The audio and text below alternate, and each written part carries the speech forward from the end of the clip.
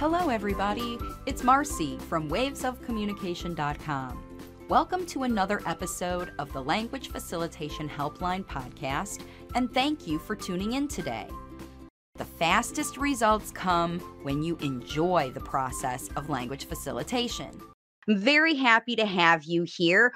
I decided today to move into a little bit more detail to give you some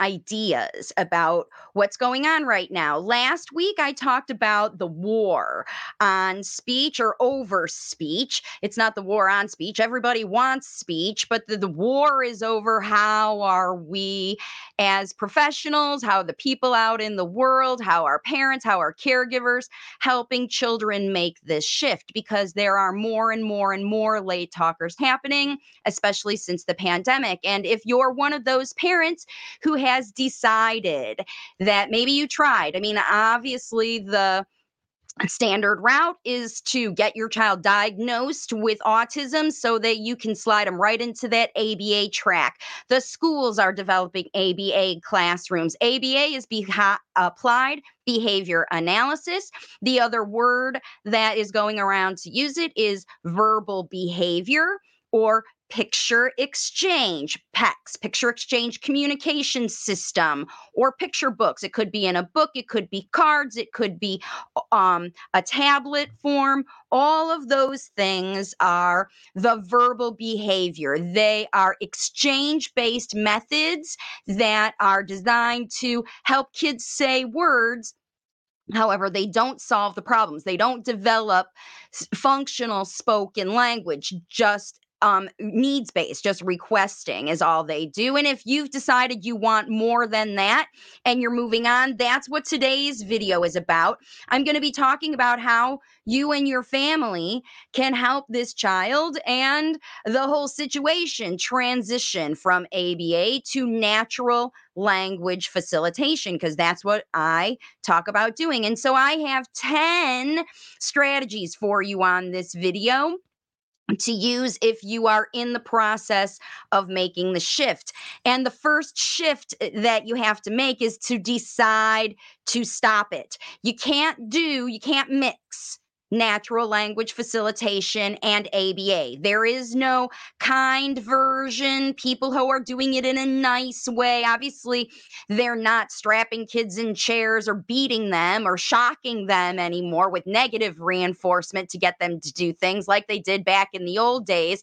There's flavors on this ABA that make it seem like it's less exchange based than it is. But really remember, all they're doing is using your child's favorite things to get them to do things. They withhold those things in order to get your child to perform so that they look good. As practitioners, they can write all this data to say your kids are doing it. Now, we've talked before about why that process is different than natural language facilitation. And here are the 10 strategies that I have for you if you are looking to transition away. You've been there, your child's been in that therapy, they've been prompted and prompted and prompted and prompted and prompted, they've been given picture books, they've been sign language, all those other things.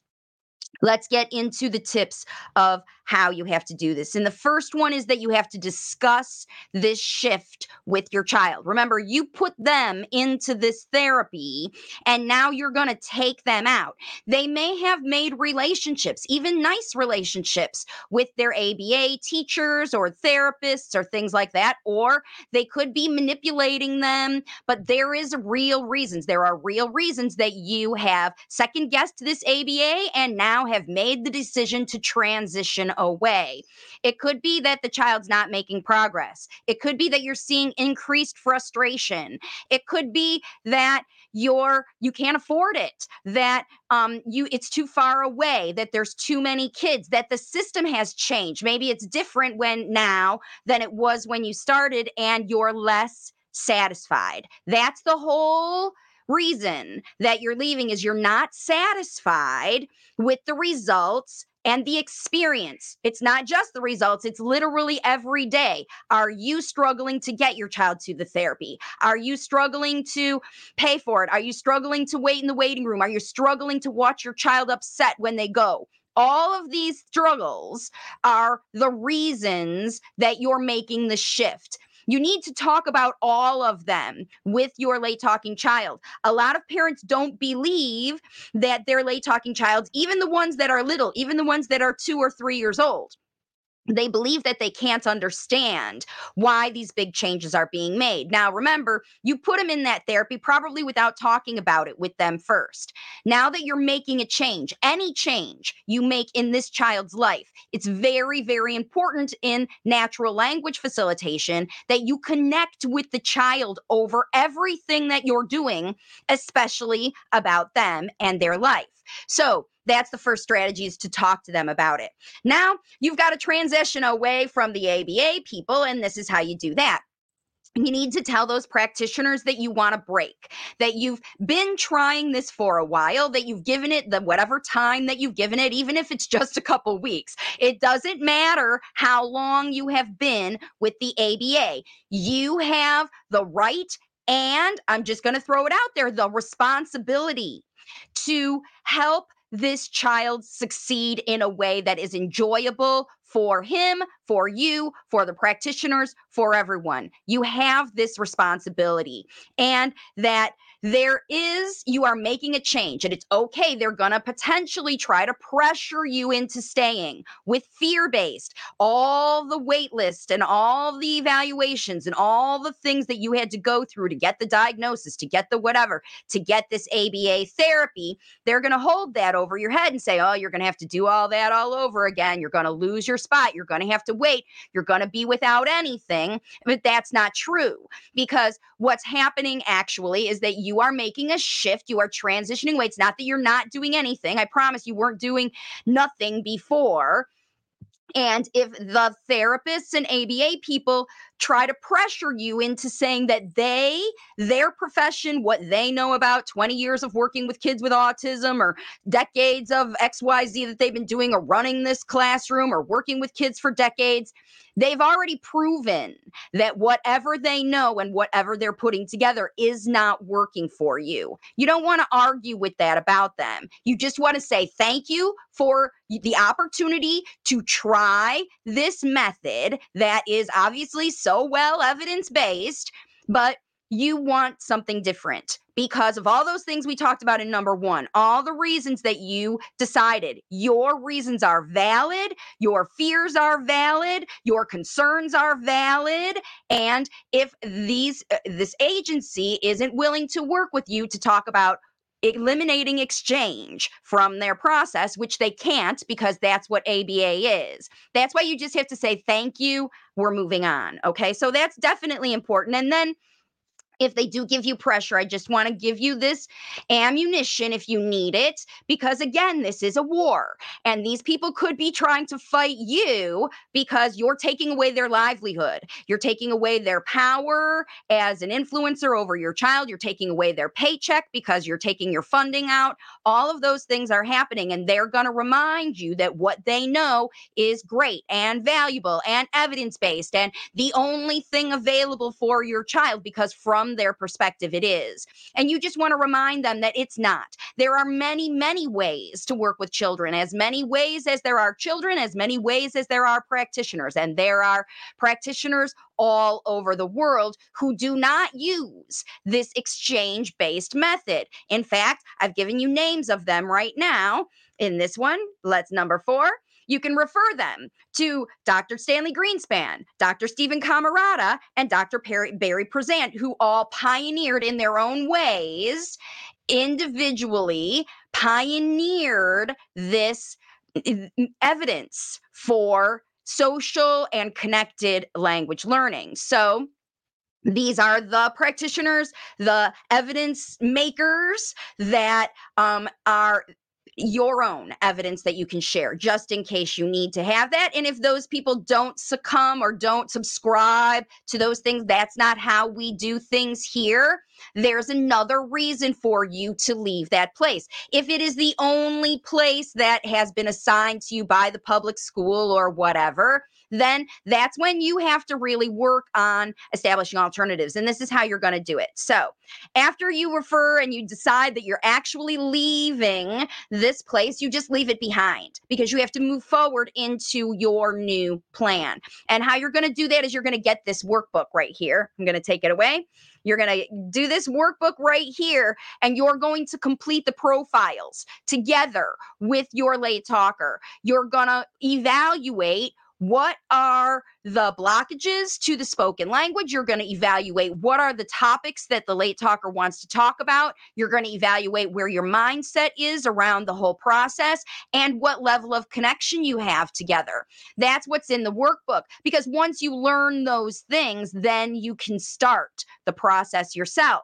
So you need to connect as a family, not just you and the late talker, but everybody who's involved in the entire process, and discuss this plan and schedule every day. You're going to schedule, you need to have 2 to 3 hours every day, because think about, you are replacing the intervention that you were paying someone else to do, and the evidence behind those interventions, all of them, including the ones that I'm using now, indicate that you need to be intensive with this late talker. You need to be engaged with them about speech 2 to 3 hours every day. Every day, not just one time a week for an hour in the speech therapy, excuse me. And if that's what you're working with right now, then this is your responsibility as well, because it is your job to connect with this late talker and talk about your plan. So you work together to schedule your plan, and you do that in the workbook. All right, now once you decide, all right, we're going to make this shift, we're going to stop doing these old habits and we're going to start doing the new habits, that's the next step here. You need to decide that you're going to be in these new habits as often as you are, at least as you are scheduled, and as often as possible before. So you need to give up. Make the decision now that you have to give up hand over hand prompting your child to do things and requesting them to do things or say things that you can help them accomplish. So if you know you can help them do this thing, make a decision right now. It's gonna feel like a few steps backwards, because you know your child can do these things, and perhaps you've just been prompting them to do it, and that whole idea of he won't do it unless I prompt him, that was created through these exchange-based methods. The kids they're learned through these things. They're taught to sit and wait for someone to prompt or guide them. And so this is the idea where you're not going to reach in and make things happen just to get through them. You're going to, at least in the times that you've scheduled, give up the opportunity to hustle through it and take the time, work together, demonstrate everything you do, because that's what you're going to have to do, is demonstrate how things go. So that's how it works next. Number 8 here is to be prepared, because if you're giving up therapy that you have relied on for this late talker to move forward, and you're moving forward with a different kind of intervention, because remember, the problems still exist. Your late talker's still having tantrums. They're still not using words to ask for things. They're still manipulating you and going behind your back and getting in things. All these problems are happening, right? So you have to be prepared in each one of these scenarios to demonstrate everything that you're doing, and give more explanations for why and how you're doing it. Don't talk about them, chase them around and talk about what they're doing and ask them to change. It's already too late. With natural language facilitation, you are facilitating the child to make this improvement independently. You're not making them do anything. That's the main difference between ABA and natural language facilitation. Is ABA, you make the child do things, hand over hand, prompt them until they do that same thing independently on command. But we don't have that expectation with language facilitation.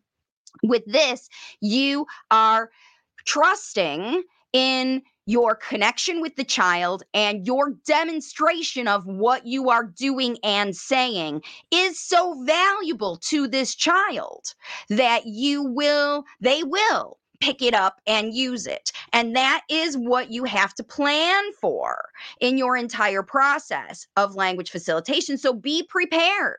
As it says here, be prepared to model everything you are doing. And remember, you've made a plan to schedule in these times that you're going to connect and model. And these don't have to be therapy things that you are doing. These are everyday life. It happens from sun up to sundown. If you're getting dressed, if you're brushing your teeth, if you're cooking food, if you're taking out the trash, if you're wrapping presents, if you're doing whatever you're doing, decorating, baking, all these things. These are the opportunities that you have already in your life, already scheduled in your day to connect with this late talker over. And now that you potentially have a break for even the temporary break over the holidays, you can try it out. So when you go back, you can make the decision to leave permanently. Because you have to leave. You have to leave that other stuff behind. You cannot do these together. This is a transition you are making from one to the other. All right, let's look at number 9. Number 9 here is to draw clear boundaries, right? Just like the teachers at school do and the therapists do at school, they create a fairly controlled environment, right?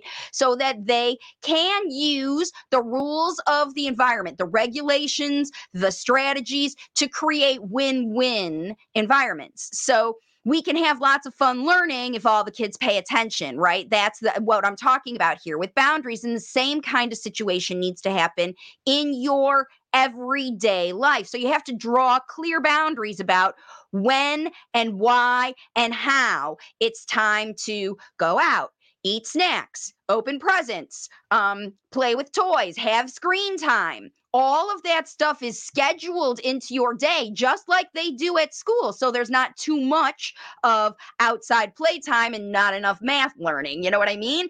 In your life, you have to have a balance. So it's all about this. And then remember, whenever you have restrictions, like you can't go out, you always have to consider the child's feelings because you want them to consider your feelings. The reason you have those restrictions is because you don't want to get up in the middle of the night to go outside when your child is curious and interested to go out and look at the moon or something like that. There's boundaries around that. We don't do that in our house. You are the CEO and boss of your house. Just like at school, they say, we don't do these things at school. We do these other things. We are kind. We share. All of the things that you want your late talker to learn. That's up to you right now to draw those clear boundaries and expectations while considering everyone's feelings about it. You have those expectations because you're afraid. So, for example, nobody's allowed to touch the hot stove or the sharp knives or run out at the house without an adult there together with you. The adult does it first. They give you an opportunity to try these dangerous things when they know that you are available. And this is the mindset that you have as a language facilitator. You'll let them do whatever, because remember, we're raising kids to be adults. So at some point, they have to learn how to navigate a hot stove if they want to learn to cook. They have to learn how to navigate busy streets if they want to take a walk by themselves independently someday. Not saying that this is happening next week, but this is when the training starts. You see, right at the beginning with natural language facilitation, and what you train in your household is going to be different from every other family that they are facilitating in their household, because your late talkers wants, needs, and interests, your family's values, boundaries, cultural situations are all different, but they are there for you to create your scenario and your boundaries around. So that's what it's all about. If you're going to make the transition from a very highly structured intervention that is evidence-based and does get kids to make change, right? You have to find a way to get those same outcomes or better. Right. And I believe that you'll get better outcomes with language facilitation when you look at your profile, your late talker's profile, your connection, your mindset. Those things are what makes or breaks progress, because progress happens naturally with language facilitation, not right when you say they do it. Look, he's going to do whatever, because remember, we're not making anybody, we're not prompting anybody. It's all about getting through your life with more enjoyable times and more fun. And that's why the number 10 strategy here is to have fun. right? So strive for modeling. Just every day, strive for modeling nice, understanding. I understand how you feel. Oh boy, you're really upset by that. I guess I wasn't listening. Everybody's perspective. You need to model everybody's perspective to share. Oh, daddy doesn't like it when you do that, or daddy really likes it when you do that.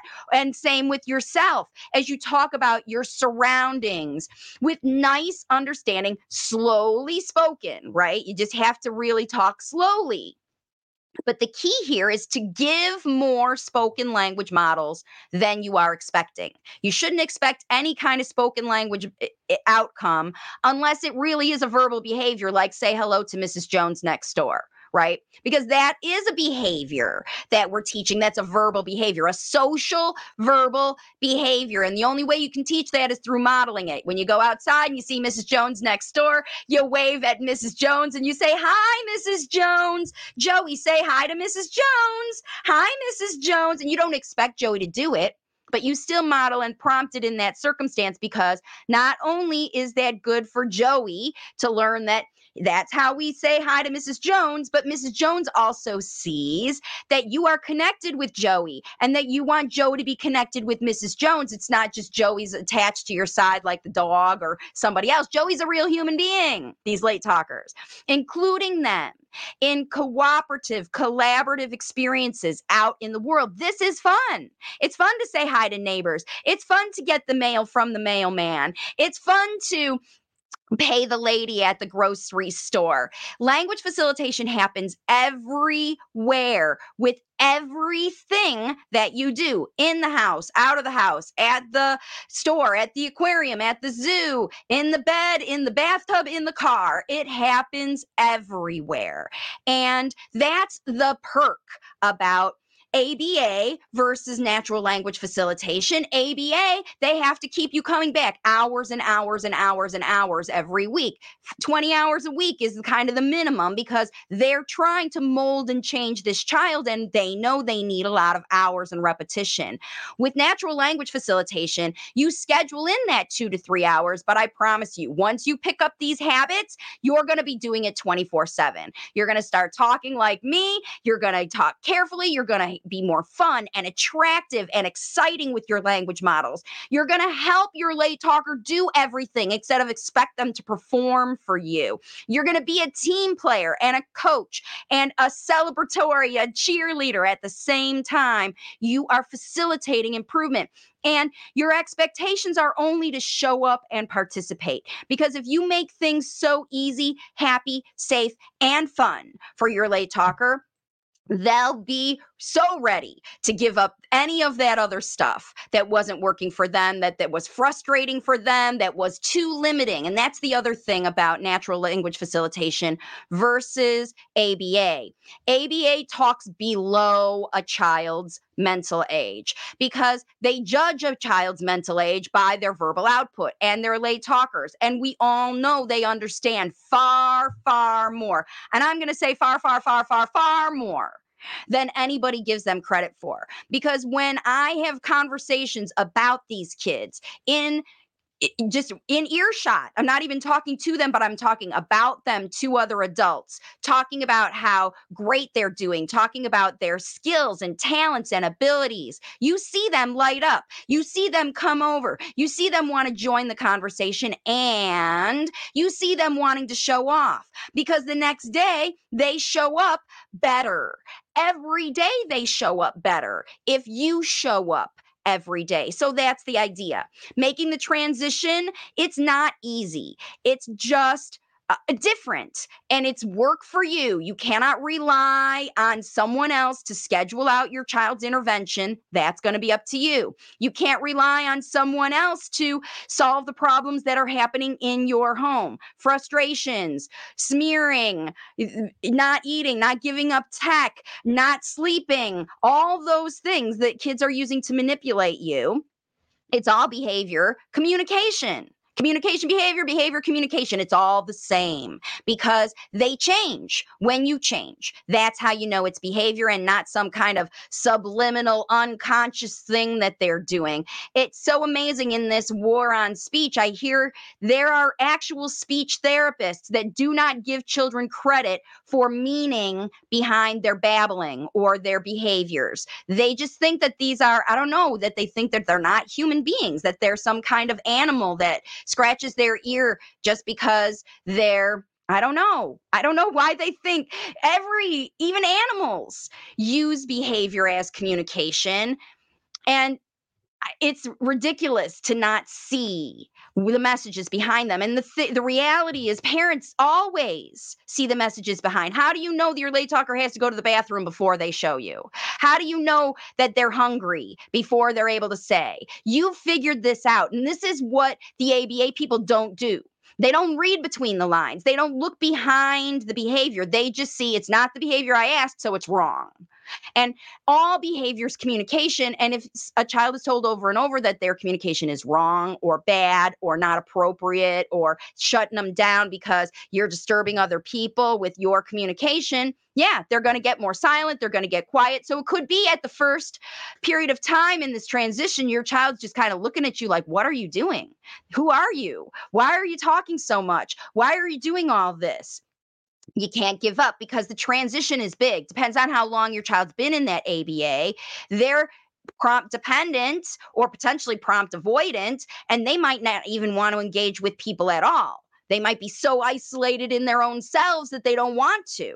That's why you need all 10 of these to work with the child, not just leave those people. You have to leave those people, but with your child together, you have to leave those old things behind. So you have to stop being ABA people at home. You have to stop the pictures. You have to stop the prompting. You have to stop the hand over handing and give assistance. Just help them get it done. And yeah, it's not done as well as it is when you do it for them or you prompt them through it, but otherwise, you're going to be doing that job forever. And the idea here is to create independent children who are self caring independently, who are learning those skills so well that they can take care of other people, who are talking so well that they can use those skills to teach other people what's going on in their mind. This is the level that we're looking for here. So, there is no reason for you to keep doing any strategy that does not feel good to you. There is no reason to keep doing it, especially if it feels bad to you, especially if you've seen change in a negative way, if you've seen more frustrating behaviors. And then here's the other test. Let's say you've got a little break now coming up over the holiday and you've got a few days or up to a week off. A lot of these ABA centers will be open next week because they don't want to lose the money of you and they're making all their people work over that whole week. I suggest you take a break or take the week or whatever. And if you do have time off, try these strategies yourself and see how far you get. See how far you get. If you're working with the workbook, dig into it this week and see how far you get. I promise you, your results, your own results that you see, how far you get this week working with the workbook and these 10 strategies, that's going to be your make it or break it, whether you're ready to leave or not. Because it's just your fear and worry and some sort of opinion that you have about yourself that you're not capable of doing this. But remember, moms and dads and grandmas and grandpas and caregivers and all of you guys out there, people have been teaching, non-professional moms, dads, caregivers have been teaching children to use spoken language forever. Before there ever was a teacher, before there ever was a therapist, before we ever were judging kids for one being later than another, parents were working with their kids to help them use spoken language to communicate from wherever they are right now, transitioning into spoken language, that child's best spoken language. They've been doing it forever, even before there ever was a therapist. That means that you can do it too. That means that you can do it too. Don't let the outside stuff get in the way of your power, your privilege, and you're fun, because if it isn't fun, it isn't fun. And that's the whole idea behind language facilitation. So I hope that you guys will do this, and we'll see. So let's see, there's a couple questions came in here, pretty. Let's see. Does pausing and not responding to verbal communication count as prompting? If it doesn't move, if I don't move when my kid pulls my hand to take me, instead I wait to say words, is this ABA-ish? Yes, it is. If your child is communicating to you and you're not responding to the nonverbal communication, hoping they'll talk, that's prompting, and that's not responding with understanding communication. So yes, that's ABA-ish. You have to stop that. Here's the other one. Also, to teach a new skill like reading a new book, I use first then approach. It asks, if he asks for the iPad, I ask him to read a book with me first. Is this appropriate? No. That is an exchange. These are very good, Preeti, examples of what I'm telling you, you have to give up. The reason your child is still not talking is because these are both exchange. These are perfect examples of exchange. If you read the book, then you get the iPad. Why isn't the book interesting? Why isn't the book more interesting than the iPad for your late talker? That's your job as a language facilitator, not someone who's making a child learn skills. So that, why does he need to read that new book? Why are you interested in reading the new book? How good is he at the old book? Is he independent with the old book? Is he choosing to bring that book to you, or is it you choosing to take that book to him? That's what we're giving up. You have to give these things up. I have parents in my program that have been working with me for years, and they send me videos and they're still hand over handing, or they're brushing their kids' teeth because they're so, I don't know, afraid that their child will never develop independence, that they never let them try. If you keep using these tactics, these hacks, these are ABA hacks. It's not a real prompt. I just wait and play dumb. Your child knows you know. If forever he's been dragging you to the kitchen to get to the things that you want, and suddenly you don't respond to that, he's just going to think you're being mean, right? The way you respond when kids do. Preeti, if you don't have this workbook and you're not working with this, after all of the questions that you've asked on my channel, it's very, very important that you make this shift. That's why I'm doing this video now. That's why there's a war going on, because there's people who will say, yeah, it's just these little strategies that I use. There's two examples from Preeti that everybody can see of how these nice little things that I do, your child is annoyed by them. And again, just turn it around. Let's take a look. How would you feel if you couldn't talk because you had a sore throat, and you were like pointing to the lozenges for your partner, and he was like, what do you want? I don't understand. What do you want? You would be frustrated and angry, and especially if you weren't feeling well, even more frustrated and angry. If somebody ignores your communication, your nonverbal communication, just to get you to work harder when you're the one that's not feeling well, it's never going to work. Never long term. Like, you might get through the thing now, but never long term. Let's talk about this one. So, to teach a new skill, like reading a new book, you want your child to learn something new. So let's say, for example, they're not brushing their teeth, or they're not getting dressed, or they're not playing with books, right? And you want them to learn a new thing, right? First of all, your child is stuck on his iPad. You got to find out what's so great about that iPad, and you got to work with that iPad to tell stories. That's the modality he likes. That's the modality he uses. And then you have to get him to willingly give it up, because what you've got in this book is at least as good, if not better, than the iPad. And that's up to you to demonstrate why and how your reading book experience is something that he would want to choose on his own without a bribe of, you can watch iPad if you read this book with me. How is that appealing and independent? And if you have to keep doing it, how do you feel when you have to bribe your kid to do things? Now all you're doing is thinking about bribes. You're missing it. You're missing it. This prompting stuff, I know, is very, very hard to give up, but it is what's necessary. It's what's necessary. You can't do these things. You cannot expect your child to do things based on you and wait for it to happen. It's not going to. You're going to be disappointed. You're going to be disappointed. And that's why your progress is slow, because you won't give it up.